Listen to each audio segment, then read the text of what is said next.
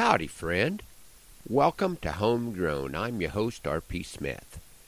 I think sometimes that the Lord puts us in places we don't want to be to help us appreciate what we otherwise might ignore. I made a big loop around our state in the past few days, getting stock mineral to places it needs to be for the cattle this winter. By making a big loop with a borrowed trailer, I could deliver mineral to where the cows will be on stocks in the southeast, and also have enough to get us through the next 45 days here on the ranch. A flatbed trailer is much easier to get feed on and off of than carrying bags in and out of a stock trailer. I was able to find the weak spot in the trailer, mostly the tires. My record would look like a disappointing football season. 3 losses and 2 survivors. But the line has been replaced and we should be in better shape for next season. In my journey, I visited with a candidate for governor at the loading dock of the feed plant. He violated cowboy protocol by asking how many cows I run, and I violated cowboy protocol by giving him a pretty close answer. In ranching country, the number of cattle you run is given only on a need-to-know basis. Bankers and those renting you grass or corn stalks. I met a very nice lady from Kansas who was kind enough to offer assistance while I was changing a tire on the trailer along a busy highway. She was not the good Samaritan I would have expected, but she happened to have a 5-ton jack in her pickup, which was exactly what I needed to raise the trailer another half an inch or so I could get the tire on. I had the privilege of slowing traffic on a busy dark highway while my farmer friends transferred 6 tons of feed from one trailer to another when I was down to just 2 tires.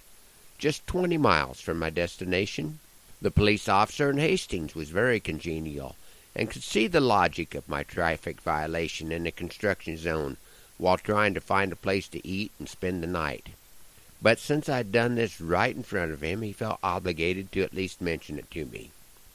And the parking lot I pulled over after I saw his lights flashing was in a motel that I otherwise would never have ventured to. The early morning clatter of a garbage truck, traffic, and construction equipment, after a night of listening to the refrigerator in the room kick on and off, made me realize how good I have it most of the time. To be fair, I have never stayed in a motel room that provided a full-sized vintage 1950s refrigerator. If I had needed to chill half a beef, I'm sure I would have appreciated it more. This morning, as I woke to no sounds, spent a little time reading and making a mental list of what I've got to take a run at today. I'm very thankful for where I'm placed. Our visit last weekend to our son's family came to mind.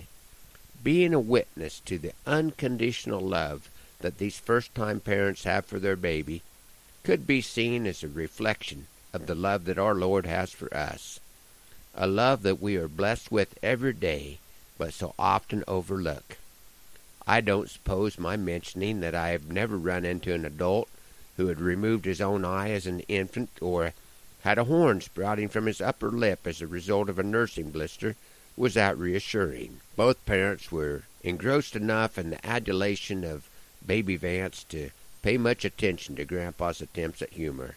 It seems like an odd time of year to share a poem that I call Spring Blessing, but it feels right this morning. Thank you, Lord, for this morning, for the clear and cloudless sky, that we can come before you and that we can question why. I thank you for your blessing, and may I ask for more? When your blessings keep us guessing, we know more blessing is in store. Bless the seed that's in the ground and the grain that's in the bin. May each one serve your purpose as this new cycle does begin. Bless the caring of my neighbors and the love of my friends. Bless the flame and the candle that is burning at both ends. Bless those who prepare for battle, those who turn the other cheek. May each one give you glory. Your wisdom may we seek. Bless the cattle on the hills and the grass on which they graze.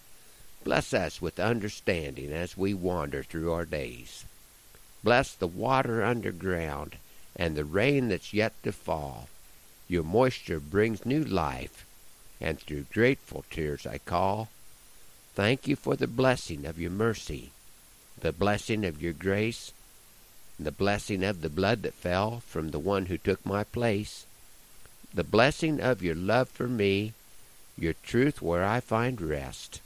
The stone is moved, the tomb is empty, Christ is risen, I am blessed.